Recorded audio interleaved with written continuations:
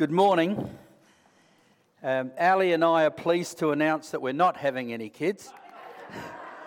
We've done our bit, but we have got some grandchildren coming. And with regards to the music team, I keep offering to bring my banjo along, but they keep, spitting. No. Doesn't fit in. Good morning. It's lovely to see you here this morning. Sunday morning's a great time when God's people come together, when this family comes together, and we open up the Word of God. Now, for the last few weeks, for those who don't fully know what we've been doing, there's a book in the New Testament called Galatians, and it was written by the Apostle Paul to a group of people who lived in what we today would call Turkey. What do? Do I press something? There it is. How about that? So if you can visualize the Mediterranean, the eastern end of the Mediterranean, that big country on the right is Turkey, modern-day Turkey, and the region that these people lived in was called Galatia. So Paul had done a missionary journey through that area, and many people had given their lives to Jesus. They'd committed their lives to him. Some of them, we don't know how many of them really, I would say, were Jews who knew the Old Testament and who knew about the sacrifices of a lamb. And Paul, through his revelation, told them that lamb that you've been waiting for was Jesus Christ.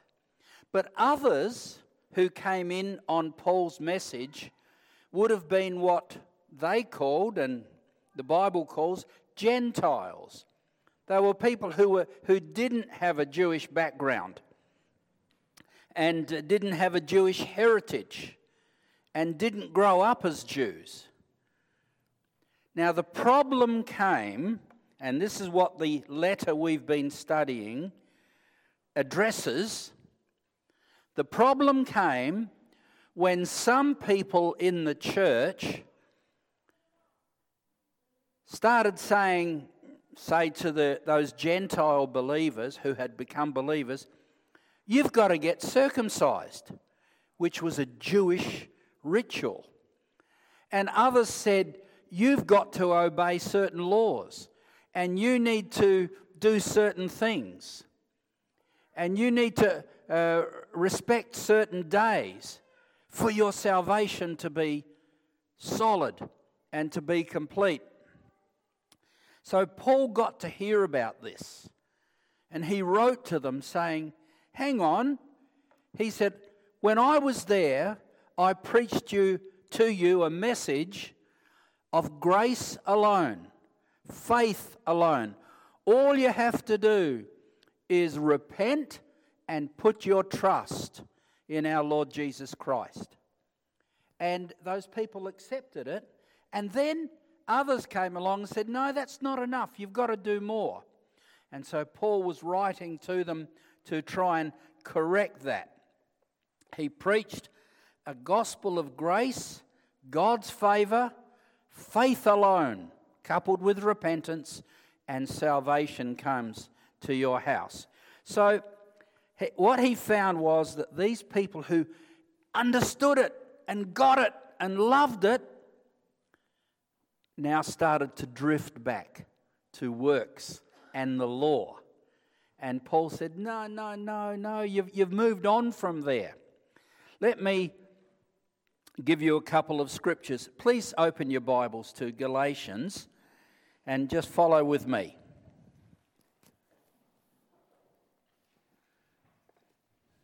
I want to show you some of the things that these people were dropping on them that Paul didn't want dropped on them. Galatians, page 1309.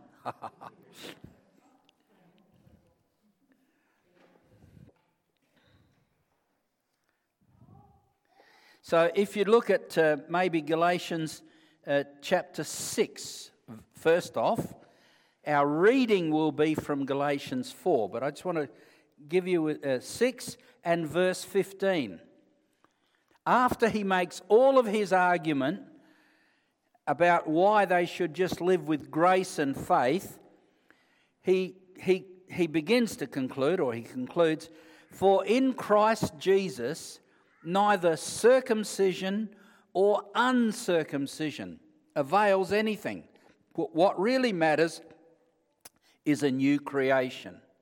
So the Judaizers were saying new believers have got to be circumcised. And Paul's saying, no, circumcised or uncircumcised doesn't mean a thing to God. What really matters is faith, a new creation. Second illustration of how the people were trying to drag them back comes from chapter 2 of Galatians and verse 12. For before certain men came from James, Peter would eat with the Gentiles. But when they came, he withdrew and separated himself, fearing those who were of the circumcision. So, what that means is, at one stage, Peter was happy to eat with these newly minted Christians. They were Gentiles. They didn't know all the rules and regulations, but they'd given their lives to Jesus. And Peter was happy to eat with them. But then after a while, people started talking. And these Judaizers came in and he said, oh, gee, maybe I shouldn't be doing this. So he withdrew from eating with these new Christians. And because the rules and regulations that he grew up with said you shouldn't be doing that. The third illustration of these rules and regulations is chapter 4 and verse 10, where Paul writes, you observe days and months and seasons and years. I am afraid for you lest I have laboured for you in vain. So what was happening was these people who started the journey with faith are now being seduced back into the works and the heaviness of the law. Now, Paul did a very, very brave thing. Have a look at chapter 2, verse 11. Because when Paul heard about this, he confronted Peter. I'll read it to you, verse 11 of chapter 2. But when Peter had come to Antioch, I withstood him to his face, because he was to be blamed. So Peter started falling into this trap, and Paul, who loved Peter and Peter loved Paul, Paul challenged him. And he said, you've got to stop this. And to his credit, Peter did stop it. You know, the church could have died. The whole church that we are part of now, 2,000 years later, could have died then and there if the church was allowed to slip back into works and law. But at a very pivotal point, Paul said, you've got to stop this, Peter. You've got to see that it's grace alone. Repentance coupled with faith. And that's where salvation comes. So that's the problem that Paul was addressing in this letter to Galatians. The people were drifting back to works and the law. They were bringing themselves back under the 10 Commandments. And I'll address that in a little while, whether the commandments apply to us or not. But also, not only the commandments, was there 611 or 613 rules and regulations that we heard about a couple of weeks ago. And they were bringing themselves under that. So Paul, who had been as law-abiding as you could get, remember there's a place where he says, I was a Pharisee of the Pharisees. I blameless before the law. Paul, who was as lawful as you can get, got the revelation that it's grace alone. Grace working through faith. The law could never be obeyed fully, and therefore it could never be satisfied fully.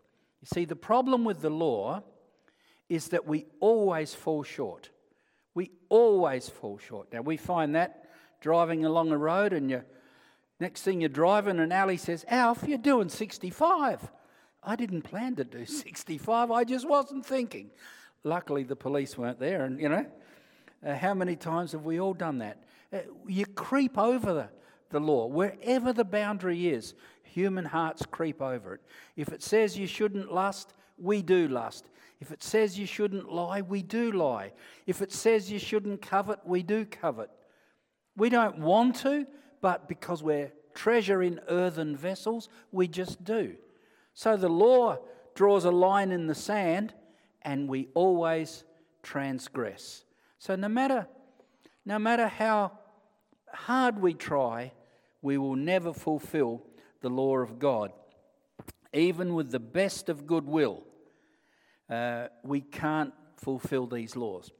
Now I want to tell you a story about my daughter, Liz. Many of you know her. She lives in New York. She's a singer. She's a jazz singer living in New York, and she lives in the Upper East Side of Manhattan. It's a pretty nice area. A lot of Jewish people live there. And she, in her daily living, just meets and talks to a lot of Jewish people. And she's talking about Orthodox. I'm talking about Orthodox Jews here. And so these Orthodox Jews bring themselves and keep themselves under these laws that have been put in place for them. And they always fall short. I know they fall short because you and I fall short, They're no different from us. So there's these rules and regulations, and they tie themselves. They adhere themselves to these rules and regulations. One of them is about hats. One of them is whenever a man prays, he must have a shawl. So sometimes they wear shawls under their coats and jackets. So when they pray during the day, they've got their shawl there. The curly hair. Some of them, there's a thing called a phylactery, where it says, put the scripture, on your forehead, between your eyes. So some of them literally wear a little leather pouch here, strapped to their head and carrying scripture. They've bound themselves to this law. And I've wondered, knowing that I live in grace and you live in grace, how these people really feel when they fall short of the law. They're trying so hard, but they fall short. Now, I've got to find out how to work this. Yeah, I know. I was going to try and go backwards. Come on, I'm pressing the arrow. I want to move. Go to the bottom if you can. What have I done wrong? Okay. So that's the sort of guys that my daughter Liz comes across. Go back another one, if you can. See, even the kids have got their hats and their hair. Go back another one. Look at the hats. Ladies, you want to wear hats to church? You'll have to fight these guys for the hats. There's another one with hats. Give me one more, please, Sarah. Backwards again, if you can. No, it won't go? Okay. No? Okay. So these Jewish people put themselves under this law, and they fall short. I know they fall short because everyone falls short. So how do they live? Liz told me, I spoke to her with this sermon in mind, that the Jews that she comes across on the Sabbath. Now let's go back a step further. Some years ago when Liz was younger, she did some babysitting for a Jewish rabbi who lived across the road, almost across the road from us, across the road and a little bit down. And so on a Saturday, the Sabbath, Liz would babysit. They had a couple of little kids, and they're not allowed to lift their kids up on the Sabbath because that's work. It's regarded as work. And so Liz would do the changing and the nappies and the whole deal. Where she lives now, there's a Jewish hospital nearby, and on the Sabbath, all of the doors are automated so that no one has to press a button to open a door. When a lift goes from ground floor to the 10th floor, how do you reckon they handle it? They stop at every floor. It's programmed so that 1, 2, 3, 4, you don't have to press the button. It'll just open up for you. They're not allowed to drive on the Sabbath, so they walk to synagogue. They've brought themselves under these laws. Now, what Paul's writing, now that's an extension of what Paul's writing about. So, Paul writes to them and he says, you've been delivered from the law. Now I'm going to read. If you would turn to Galatians 4, and we're going to read from 21. Now, we've all got different versions, but they say basically the same thing. 21 down to 31. So what he's doing now is he's writing to them, and he's saying, look, you've got no future being under this law because you're just going to fall short.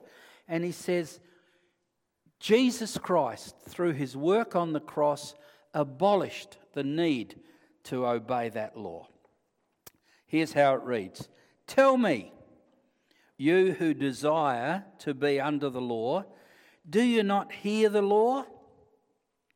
And so what he's going to talk about now is Abraham and the son of Abraham, the son of promise, a man called Isaac, and he's going to talk about the son of self-effort, and that's a fellow called Ishmael. And I'll give you a little bit of a history of it. It is written that Abraham had 2 sons. Now we're talking 4,000 years ago now. The one by a bondwoman, that is a servant girl, and the other by a free woman, that is his wife. But he who was born of the bondwoman was born according to the flesh. I'll tell you what this all means. And he of the free woman through promise, which things are symbolic. And that's an important word in this reading, symbolic. For these are the 2 covenants. The one from Mount Sinai, which gives birth to bondage, which is Hagar.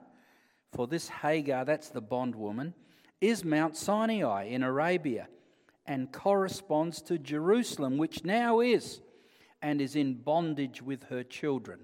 What Paul's saying is that those Jews living in Jerusalem are living under the shadow of Mount Sinai and the law that came with it and the demands that came. Whereas he goes on to say, but the Jerusalem above is free, which is the mother of us all. Let's jump down to verse 28. Now we, brethren, as Isaac was, are children of promise. But he who has been born according to the flesh then persecuted him who was born according to the Spirit. Even so it is now.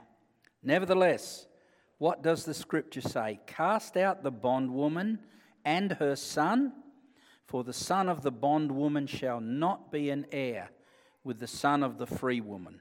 So then, brethren, we are not children of the bondwoman, but of the free. Okay, let's do a little bit of history, and I'll do my best. There were 2 competing sons born to Abraham. Remember, Abraham was very old when he was called, and God said to him, you are going to be a father of many. They're going to be like the grains of sand at the beach, and they're going to be like the stars in the sky. Because of your faith, you're going to have progeny, sand and stars. But nothing happened. Sarah, his wife, could not have children. And they would have tried, and they would have tried, and they would have tried. And Abraham and Sarah said, well, where is this promise? How strong is this promise that God gave us. And finally, after quite some years, Sarah said, Abraham, if this promise is going to be fulfilled, it isn't going to be fulfilled through me. So she pointed towards her handmaiden, Hagar, and she said, Abraham, go into her, and she will bear you a son. So Abraham did that, and of course, out of that union came Ishmael. But Ishmael wasn't the one that God wanted. He wanted Sarah to have a son. And maybe, I don't know exactly, 12, 13, 14 years later, Sarah conceived. And she had a son called Isaac. And this is where we get the terminology. One was born of the bondwoman, the handmaiden, and the other was born of the free woman, which is Sarah. So as these boys grew up, there was a bit of trouble as they grew up, because when Sarah was feeding Isaac, this 14-year-old, 13-year-old mocked little Isaac, and he mocked Sarah, and they forced them to leave, but then they came back. But then after a while, as the boys grew, there was conflict between the son of promise and the son of the bondwoman. And finally, Abraham said, "You got to go. I'm not going to have this, you've got to go." Now, I've got a few of these. Did you show, what do we got? What do we got? What's going on here? Let's go. Can we go back one? Go back two? Can you do that? Yeah, and one more. Can you? And one more? That's the law being given on Mount Sinai. Now, you know, that's our favourite Charlton Heston. You know that they were going to do a story, the life story of Charlton Heston. So they contacted Moses and they wanted him to play the part. He said, "I'm a bit busy." That's a joke. All right, let's go. Let's go to the next one forward. Yeah. So Abraham says to the bondwoman and her son, "You've got to go." Next one. So they send them out into the desert, and the little boy was going to die. They ran out of water. The little fella, Ishmael, was going to die.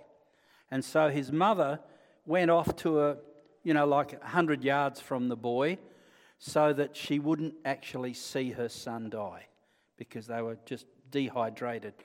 But an angel of the Lord opened her eyes, and she saw a well of water. She went to the well, she got water, she gave water to her son, revived him, and then they went off to Paran, and from there she found him a wife. He had sons and daughters as well. So the children of Ishmael grew up alongside the children of Isaac. And you know what's happening in the Middle East today? The children of Ishmael are still fighting with the children of Isaac. That's really the root of what's happening in the Middle East. 4,000 years later. All right, so cast out her son because the two could not live together. Now, Paul is saying this is symbolic. He said what happened back then, that not being able to work together, the conflict between the two, he said that's what's happening at their time. He says there's a son born of the law, of works, and there's a son born of grace, of promise. And he said the two are at loggerheads with each other. And Paul's saying that's what's happening in the church at Galatia. One message, one covenant, one stream is a stream of grace and forgiveness and love, and the other stream is a stream of law and works and trying hard to be good enough. And when you put the two in the same room, they just can't have fellowship with one another. So Paul's saying to these Galatians, get rid of it. don't bring yourself back under the law. Just as an aside, Abraham's lack of faith led to choices which are bad and worse. He had to banish, Hagar and her son. And if we are not careful, we make choices. If we give birth to an Ishmael, if you can understand what I'm saying, we find ourselves in a place where choices are bad and worse. So wait for the promise of God. Wait for it to come.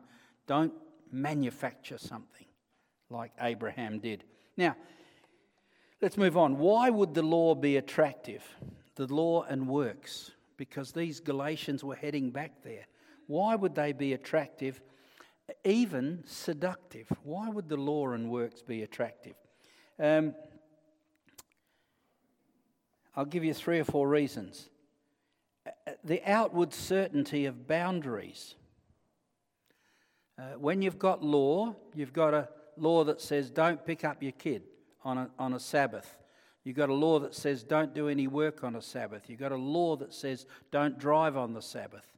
You've got a law that says don't press an elevator button on a Sabbath. So what that does is that it puts boundaries in people's lives. And some people need boundaries. Some kids need boundaries. But as you get older, you get to use your own judgment about where the boundaries ought to be. So the certainty of boundaries says, if I do this, I'll be okay.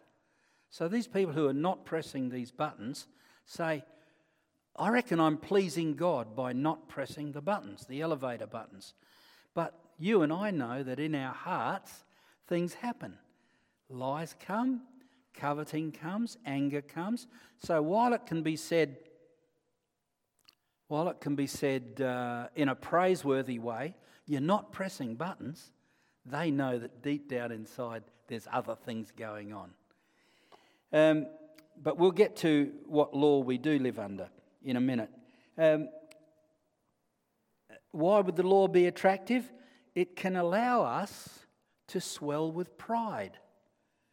I'm better than him because he presses buttons on the Sabbath, but I don't.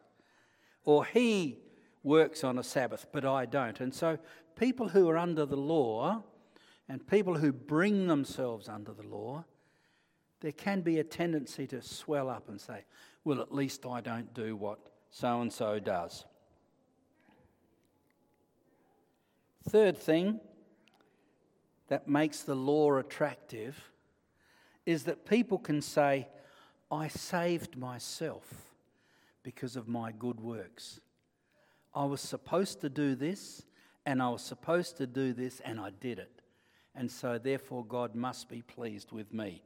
The trouble is, one failure is enough to mess it up for you. Just one failure, much less the 1,000 failures that we exhibit in our life.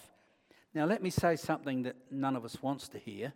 There's a tendency within all of us to drift to works. All of us. And you know, when we have communion Sunday by Sunday, it should remind us that it's not our works, it's the work of Jesus.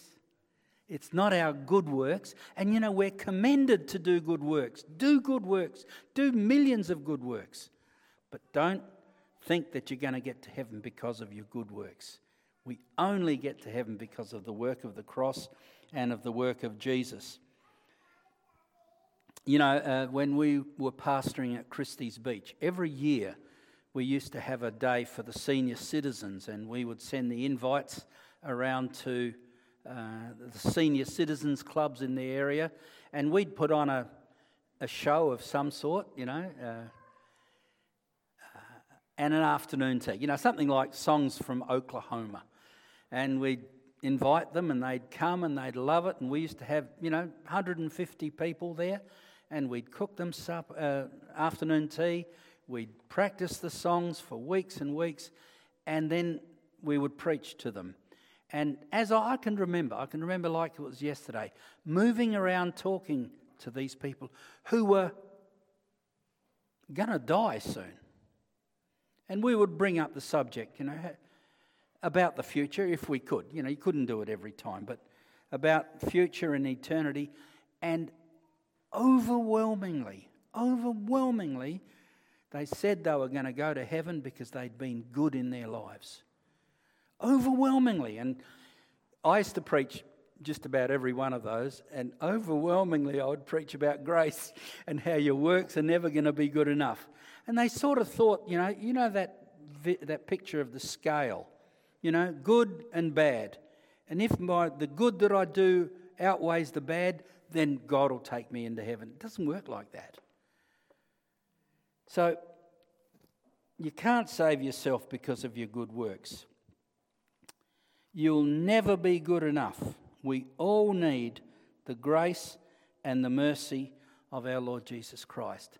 And even those men we saw up there with the hats. Can you go back to the hat, Sarah? Yeah, those guys. And I had other pictures of more and more hats and more curls, but you can't show them all. What really goes on in their hearts? By trying to obey the law, they're never going to make it. So this is what Paul was saying here in this passage. He said, if you cling to the law, if you cling to what happened at Mount Sinai, if you cling to the law that was given to Moses and the other laws that come with it, he said you're going to fall short. So if we are not under the law, what are we under? And I say to you, I ask you a serious question. Which of the 10 commandments is null and void? None of them. So, are we allowed to murder? Of course not. Are we encouraged to steal? Of course not. Are we allowed to lie? Of course not. Are we allowed to covet? No. So every one of those 10 commandments still is valid in our lives. They're still in place. All of them demonstrate to us how far short we fall. And therefore, we need Christ. See, the law has a purpose. It brings us to a place of reaching out to Christ. But once we get to Christ, that law, that ceremonial law, those laws fall away. And we come under a new law. 2 laws. One of them is love the Lord God with all of your heart, all of your soul, all of your mind, all of your strength. And then love your neighbour as you love yourself. Now, if we can do those 2 things, we will not steal. We will not lie. We will not covet. We will not commit adultery. If we love God with everything within us and love our neighbour as if we love in the same way that we love ourselves. All of these laws and these rules are good for us because, like a schoolmaster, they teach us about Christ. Have a look at chapter 3 of Galatians 24 and 25. Therefore, the law was our tutor, or schoolmaster, some versions would have. Therefore, the law was our tutor to bring us to Christ, that we might be justified by faith. But after, this is 25 now, but after faith has come, we are no longer under a tutor. See, we're not judged by the law anymore. We're judged by our relationship with our Lord Jesus Christ. How should we then live day by day? The answer is not in the 611 or 613 rules and regulations. Although, I'd say overwhelmingly, if not completely, they're good for us. But that's not how we live our lives. That's not how we regulate our lives. We regulate our lives with love God with all of your heart and love your neighbour as you would love yourself. So dwell on his love. Think about his love, his overwhelming love to us. Think about his grace. Now, grace means, the meaning of the word is unmerited favour. If I do a week's work and the boss gives me a week's pay, that's not grace. I've earned it and he owes it to me. But grace is when someone comes just up to you and says, here's $1,000 just because I think you're a great guy. That's grace. It's also a miracle. I want to be there when he does it. Tell me where he lives, But grace is unmerited favour. And that's what God gives us. Think about his forgiveness in our lives. For all the stupid stuff we've done, for all the wrong stuff we've done, for all the deceitful things we've done, God forgives us if we repent. Think about his strength in our life. Think about his long suffering towards us. Think about his mercy and think about his patience. So dwell on loving God with all of your heart. And then the second thing is love your neighbour as you would love yourself. 1 Corinthians says it beautifully, tells what love really is. Love, Christian love, the word agape, is always acting for the higher good of the other person. So if we can always act for the higher good of our spouse, of our brothers and sisters, of our friends, of our neighbours, always acting for the higher good. Now you've got to work out what the higher good is. Sometimes the higher good can be a bit hard. See, you remove the boundaries and then you're in a space where you've got to make some decisions for the higher good of the other person. It says in Corinthians, love is patient, love is kind, love is not rude, love is not self-seeking, it's not puffed up, it bears all things. That means that, it puts up with a lot. It believes all things. It wants to believe the best of people. It hopes all things.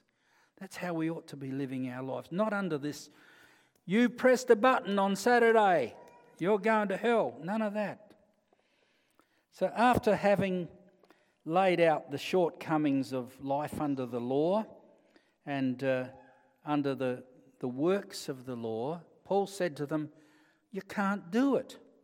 And you don't have to do it. So, what should we do? I'm going to jump in on whoever's preaching next week and just read to you a couple of verses. Chapter 5, have you got it there? So, Paul's laid out his argument in these last 4 chapters. Now, chapter 5, after he's just said, you'll never do it following the law, verse 1. Stand fast, therefore, in the liberty by which Christ has made us free, and do not be entangled again with the yoke of bondage. So he said, God's delivered you from those things. Don't get caught up in it again. Stand fast in the liberty that Christ has. I was thinking about our church here. We don't have many rules and regulations here because we love one another. We trust one another. We don't, probably the only rule and regulation is don't touch that chocolate cake before I get there, That's a pretty sensible rule, But where there's love, you don't have to have a lot of rules. Where people are trying to encourage and bless one another, you don't have to have a lot of rules. And our society today, because love is being removed and replaced with materialism and nihilism and idolatry, the government's just passing law after law after law after law to regulate our behaviour. But we don't need many laws. We need 2. Love God with everything you've got and love your neighbour in the best way that you can. Pretty good laws to me. So 5:1 we just read. Try about 5:16. Chapter 5, verse 16. I say then, walk in the Spirit, and you shall not fulfill the lust of the flesh. So we don't need too many rules and regulations. We don't need any. Just walk in the Spirit, and you'll be all right. And also 5 and 23. 22. But the fruit of the Spirit is love and joy and peace and long-suffering and kindness and goodness, faithfulness, gentleness, self-control. Against such there is no law. So if we apply these things in our lives, you don't have to be worried about the rule book and where the boundaries are. Just live according to those. So as we live our lives, we ask, is what I'm doing honouring God? Is what I'm doing, the second question, does this bless my neighbour? And if it doesn't honour God and it doesn't bless your neighbour, then leave it alone. Some final words. 3 things. Beware of the drift in our own lives towards works. I've been in the Lord since I was 16 years old. I've been in the Lord a long time. And without boasting, I've done a lot of good works for the Lord. I'm not saying that to be a smart aleck. You've all done a lot of good works for the Lord. But all of my good works fall short of His grace and mercy and His forgiveness in my life. You know, we could never pray. We should never pray, Lord, lay hands on someone and say, heal our brother. He was a missionary for 25 years. That doesn't have any effect with God. Whether he was a missionary or a pagan or a heathen or a cannibal for 25 years, God isn't impressed the fact that he's a missionary. It's good that he's a missionary, but God doesn't heal on the basis of his good works. So beware of the drift in our own lives to works. And I say we are reminded, and we should be reminded every Sunday as we take communion, as we look at that cross, that it wasn't you or I that did it, it was Jesus. And that should disarm any pride in our own life. The second thought I have is exhibit grace to others. Don't make them slaves to your laws. Exhibit grace. Just as you've been forgiven, just as I've been forgiven, we need to forgive others as well. They're on a journey. They have bad days. They have bad months. They have money troubles. They have kid troubles. Just don't jump on people and eat them up and point finger at them, because we've been delivered from that, every one of us. Exhibit grace towards others. And the third, maybe my final point, is don't hurry God. See, Abraham, he was a man of faith, but the son didn't come. The son didn't come.